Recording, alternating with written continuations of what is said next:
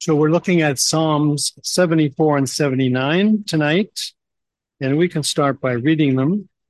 So Psalm 74, O God, why have you cast us off? No, O God, why have you cast us off forever? Why does your anger smoke against the sheep of your pasture? Remember your congregation, which you have purchased of old, the tribe of your inheritance, which you have redeemed, this Mount Zion, where you have dwelt. Lift up your feet to the perpetual desolations. The enemy has damaged everything in the sanctuary. Your enemies roar in the midst of your meeting place. They set up their banners for signs. They seem like men who lift up axes among the thick trees. Now they break down its carved work all at once with axes and hammers. They have set fire to your sanctuary. They have defiled the dwelling place of your name to the ground. They said in their hearts, let us destroy them altogether. And they have burned up all the meeting places of God in the land. We do not see our signs. There's no longer any prophet, nor is there any among us who knows how long. O God, how long will the adversary reproach? Will the enemy blaspheme your name forever? Why do you withdraw your hand, even your right hand? Take it out of your bosom and destroy them. For God is my king from of old, working salvation in the midst of the earth.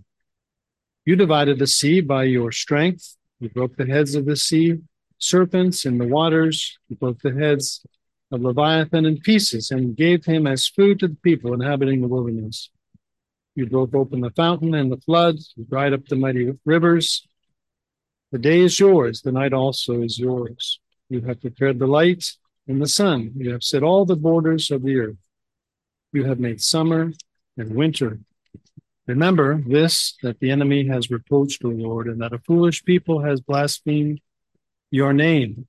Oh, do not deliver the life of your turtle dove to the wild beast, and do not forget the life of your poor forever. Have respect to the covenant. The dark places of the earth are full of the haunts of cruelty, and do not let the oppressed return to shame. Let the poor and needy praise your name. Arise, O God, plead your own cause. Remember how the foolish man reproaches you daily. And do not forget the voice of your enemies. The tumult of those who rise up against you increases continually. Now let's read Psalm 79. You'll see that it's very similar. Psalm 79. O God, the nations have come into your inheritance. Your holy temple they have defiled. They have laid Jerusalem in heaps. The dead bodies of your servants they have given as food for the birds of the heavens, the flesh of your saints to the beasts of the earth. Their blood they have shed like water all around Jerusalem, and there was no one to bury them. They have become a reproach to our neighbors, a scorn. We have become a reproach to our neighbors, a scorn and derision to those who are around us. How long, Lord? Will you be angry forever? Will your jealousy burn like fire? Pour out your wrath on the nations that do not know you, and on the kingdoms that do not call on your name. They have devoured Jacob and laid waste his dwelling place. And do not remember former iniquities against us. Let your tender mercies come speedily to meet us, for we have been brought very low. Help us, O God of our salvation, for the glory of your name, and deliver us and provide atonement for our sins for your name's sake. Why should the nations say, where is their God? That there be no one among the nations in our sight, the avenging of the blood of your servants, which has been shed.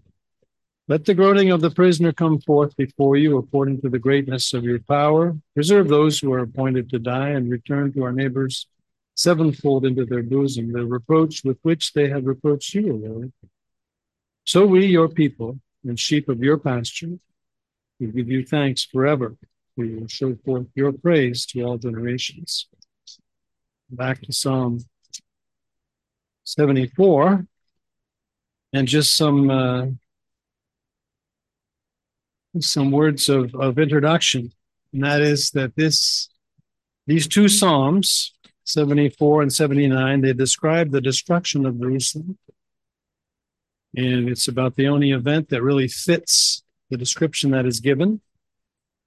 And this corresponds then to the Babylonian invasion in 587. So this is more than just the destruction of a building. It's the destruction of their center of worship. The temple in Jerusalem was central to Israel's worship.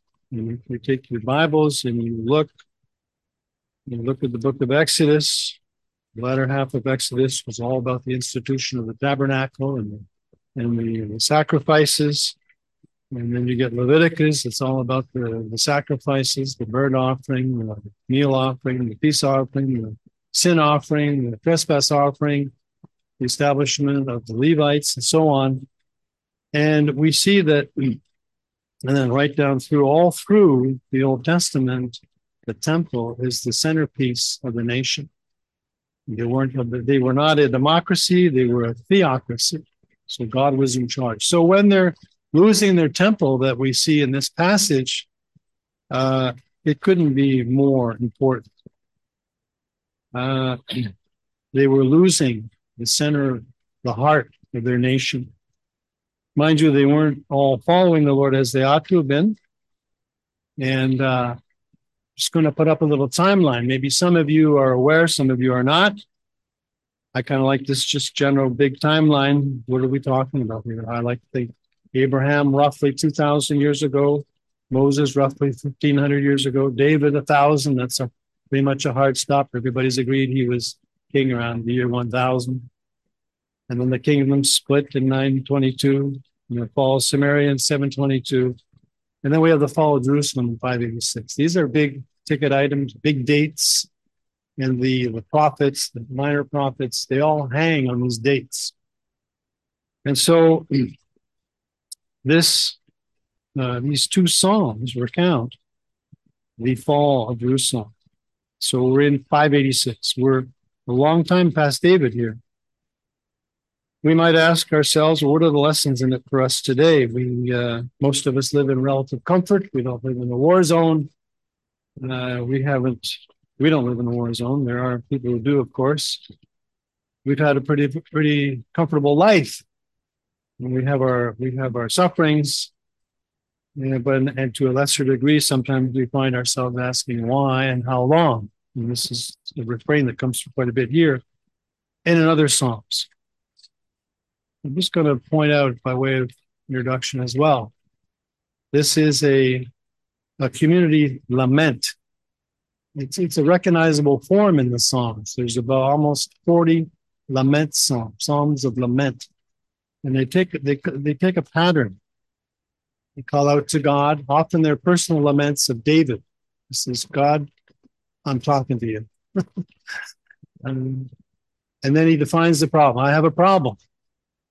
And here they define the problem. Their city was destroyed. The temple was destroyed. And then there's a petition. And they say, God, can you not intervene and look after these people? Get rid of the enemy. And then there's a vow. I've combined 4 and 5 here, the statement of confidence of God and a vow to trust in him. And we see this a lot in David's life. David comes to God often and he says, God, these people over here, they want to kill me. Can you do something about it? Man, I'm going to trust in you, and I'm trusting in you, but do something really quickly. And this is a community lament. Asaph and company, they're speaking on behalf of the whole community. And there's a lesson for us here. And that is that God wants us to come to him when we're not happy about something. He's totally fine with us coming to him. And we have that example of how to pray from David, and even here, this community lament, where we'll see that they come to God, God's fine with it. But they come, it's like in Philippians 4:6, make your requests made known unto God with thanksgiving. Don't just come complaining. They come and say, we trust in you. So that's a good pattern for us. And then here's a question that comes up. Asaph, we see, it says it's a contemplation of Asaph. Well, how can Asaph be the author? He was a contemporary of David, right? So And yet it's hard to get it around it in these Psalms because it's clearly the destruction of the temple. And it's clearly the only time this really happened like this was in the time of in 586. So there's a couple of solutions that I've read. And one is that the name Asaph applies to his guild or his heritage, not just to the person of Asaph. In other words, it would be like the name of a choir, the name of a group of singers. And in fact, we see the sons of Asaph mentioned in the book of Ezra. So clearly the tribe continued. And then there's another view, which is interesting as well, and that is that it was in fact Asaph who was appointed by David who wrote this psalm. And it's a prophecy of what was going to happen. And that has some interest to it as well, because if you think of it, it's not going to be the last time the temple gets destroyed. The temple is going to get destroyed again, the time of Antiochus or the fifth Epiphanes, and the time of Jesus, right after Jesus predicted the destruction of the temple, and it's going to get destroyed again during the tribulation. So to think of it as a prophecy is interesting as well. And we won't spend too much time on this, but if you have the time, there's a lot of shared vocabulary between these two Psalms. But let's look at Psalm 74 then, and we'll look at it in more detail here. So we read, "O God, why have you cast us off forever? Why does your anger smoke against the sheep of your pasture?" They're appealing to Elohim, the great God, mentioned 4 times here. And they say, look, we're your sheep. We're not your enemies. You purchased us. You redeemed us. In verse 4, they talk about the enemies. Your enemies are in the midst of your meeting place. And so they're saying, God, we are your people. How can this be happening to us? And they're arguing their ownership of belonging to God. And so these places have been destroyed in verse 8. And he says, we don't see our signs. And if you think about it, if you want to know the history, after the destruction of the temple, the Holy Ark was gone, right? The Shekinah glory left. No more Ark of the Covenant. We don't know where the Ark is. Nobody knows where the Ark is, really. There's been a lot of theories, but it's at this time where the Ark of the Covenant leaves. And so they pray, God, how long will the adversary reproach? Will the enemy blaspheme your name forever? And so they're in distress. And then they go on in from verses 13 onwards. You divided the sea by your strength, and so on. Talks about creation. And they remind themselves of God's power in creation. And reminds themselves as well how they were delivered by God in Egypt, right? You divided the sea by your strength. So they think back to God's power. And they think back to how God is almighty. And then if we look at the verses 32, they call him, rise, O God, plead your cause. Remember how foolish man reproaches you daily. And don't forget the voice of your enemies, and so on. So they're crying out to God. Now, it's interesting when we think of this, because who are these people? When was this written? Because they should have known why the city and the temple was being destroyed. This is something that the prophets have been talking about for a long time. And you're essentially saying, if you don't get with the picture, this is going to happen, and it happens. It's essentially a parallel story to what happens in the book of Lamentations, the end of Jeremiah, the end of 2 Kings. And Jeremiah had been predicting this, right? All the prophets said, look, if you don't turn from your idols, if you don't correct yourself, God is going to judge. That was the message for several hundred years. So it surprises me a little bit that they could be saying they will. I guess it's like when we send out an announcement, not everybody gets the memo, right? I mean, maybe these people had forgotten. They obviously hadn't been taken into the exile. So maybe they were left there. And Jeremiah was no longer there. He was in Egypt. But they still asked why and how long was it going to be? But in this particular instance, there was a reason. And most everybody knew the reason. And we'll see that when we turn to Psalm 79, because in Psalm 79, there's actually a little bit of repentance going on.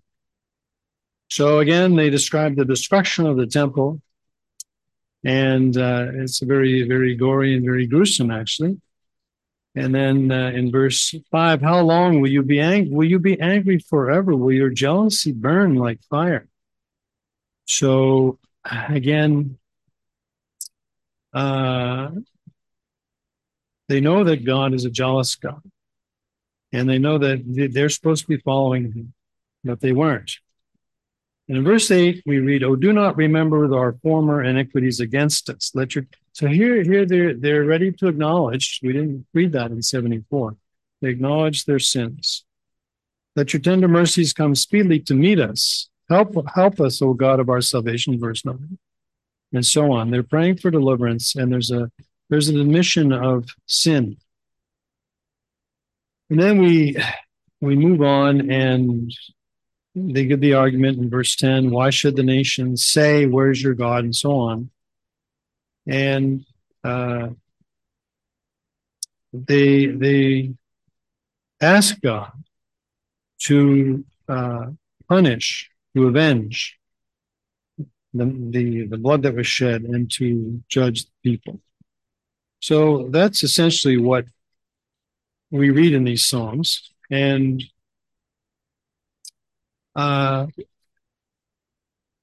it's interesting for us. We can ask ourselves, what would be an application for us today when we read about the destruction of the temple? And as I was thinking about this, there's an interesting little thing to think about. Well, here's what I was mentioning. The temple was destroyed. Now it gets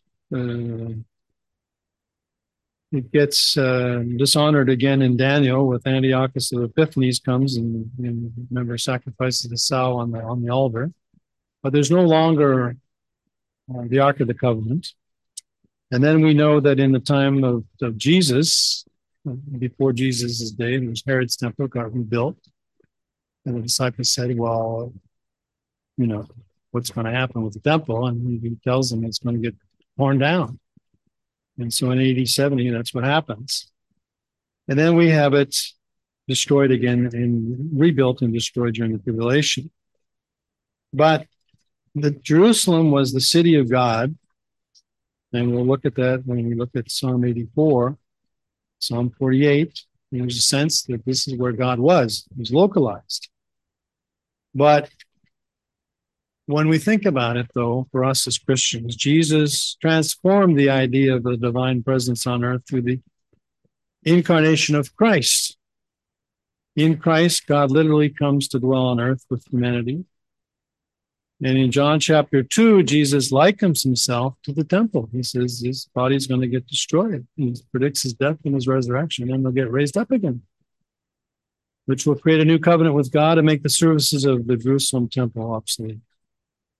And Jesus goes even further in his conversation with the Samaritan woman, and in John 4 says, the time is coming when you will worship the Father, neither on this mount nor in Jerusalem. God is spirit, and his worshipers must worship him in spirit and in truth. So the need for a sacrifice is removed in Christ, and the need for a place of intermediary representation is also removed by his association with humanity and his intercession on our behalf. So we know we will never be in a position like they would, having the temple destroyed, because Christ already died and rose again from the dead. So I have to say that I'll try to convey to you some of the thoughts the Lord was blessing me with. And it bottoms down for me to the centrality of the Lord's Supper for us. Think about it. In the Old Testament, if we want to look to often we look to the Old Testament to give us guidance on worship, give us guidance on how to do things. And there are many instances in the New Testament. The New Testament's very succinct, right? The New Testament says abstain from sexual immorality. The Old Testament illustrates this in the life of Joseph. He fled from Potiphar's wife, and also the life of Samson. He didn't. The New Testament reports the death of our Lord Jesus Christ. The Old Testament recounts his sufferings in Psalm 22, 69, Isaiah 53. The New Testament says, take all your cares to the Lord with thanksgiving. I alluded to that. The Old Testament has over 40 laments on it. So in a way, the Old Testament fills in a lot of gaps for us. And when we look at the Old Testament and we see the centrality of the animal sacrifices, the Old Testament, it's all about the temple and the tabernacle. And the people of God approached God through these animal sacrifices. And that was their worship. That was the center of their life. So what do we have? Well, we have the Lord Jesus Christ. I just read that, but we have the privilege of coming together to worship God and remembering him through the breaking of the bread and the Lord's Supper, right? And it's interesting because sometimes I think the centrality of that in God's big picture, we miss that a little bit. I miss understanding. Because if we look at the Old Testament and the centrality of the sacrificial system, it's on every page. It's everywhere. Christ replaced that. So when we come together for the Lord's Supper, we're not re-sacrificing Christ, as some think they are, but we're remembering him. And I suggest to you that it's a very important thing for our worship. Now, I know I'm preaching to the choir here, but it's very central to the whole Bible, and it's central to us. And so when Paul speaks in 1 Corinthians and he starts telling me about church truth, when he gets a lot of the problems solved, where does he start? In 1 Corinthians 10, he talks about our communion and the blood and the bread and the wine and the communion with God. And then where he goes to chapter 11, it's about the Lord's Supper, amongst other things. But a big portion of it, half of it, is about the Lord's Supper. He deals with that first. He doesn't get to the gifts about teaching and prophesying and pastoring and all that stuff till chapter 12 and chapter 14.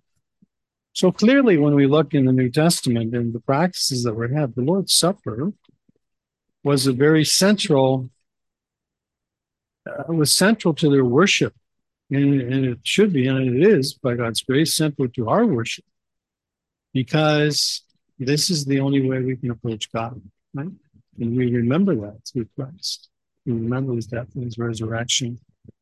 And it just, when I was thinking about these Psalms, it led me to think on the importance of remembering the Lord and his sacrifice for us, because it takes up most of the Old Testament. And when they lost it, they lost everything.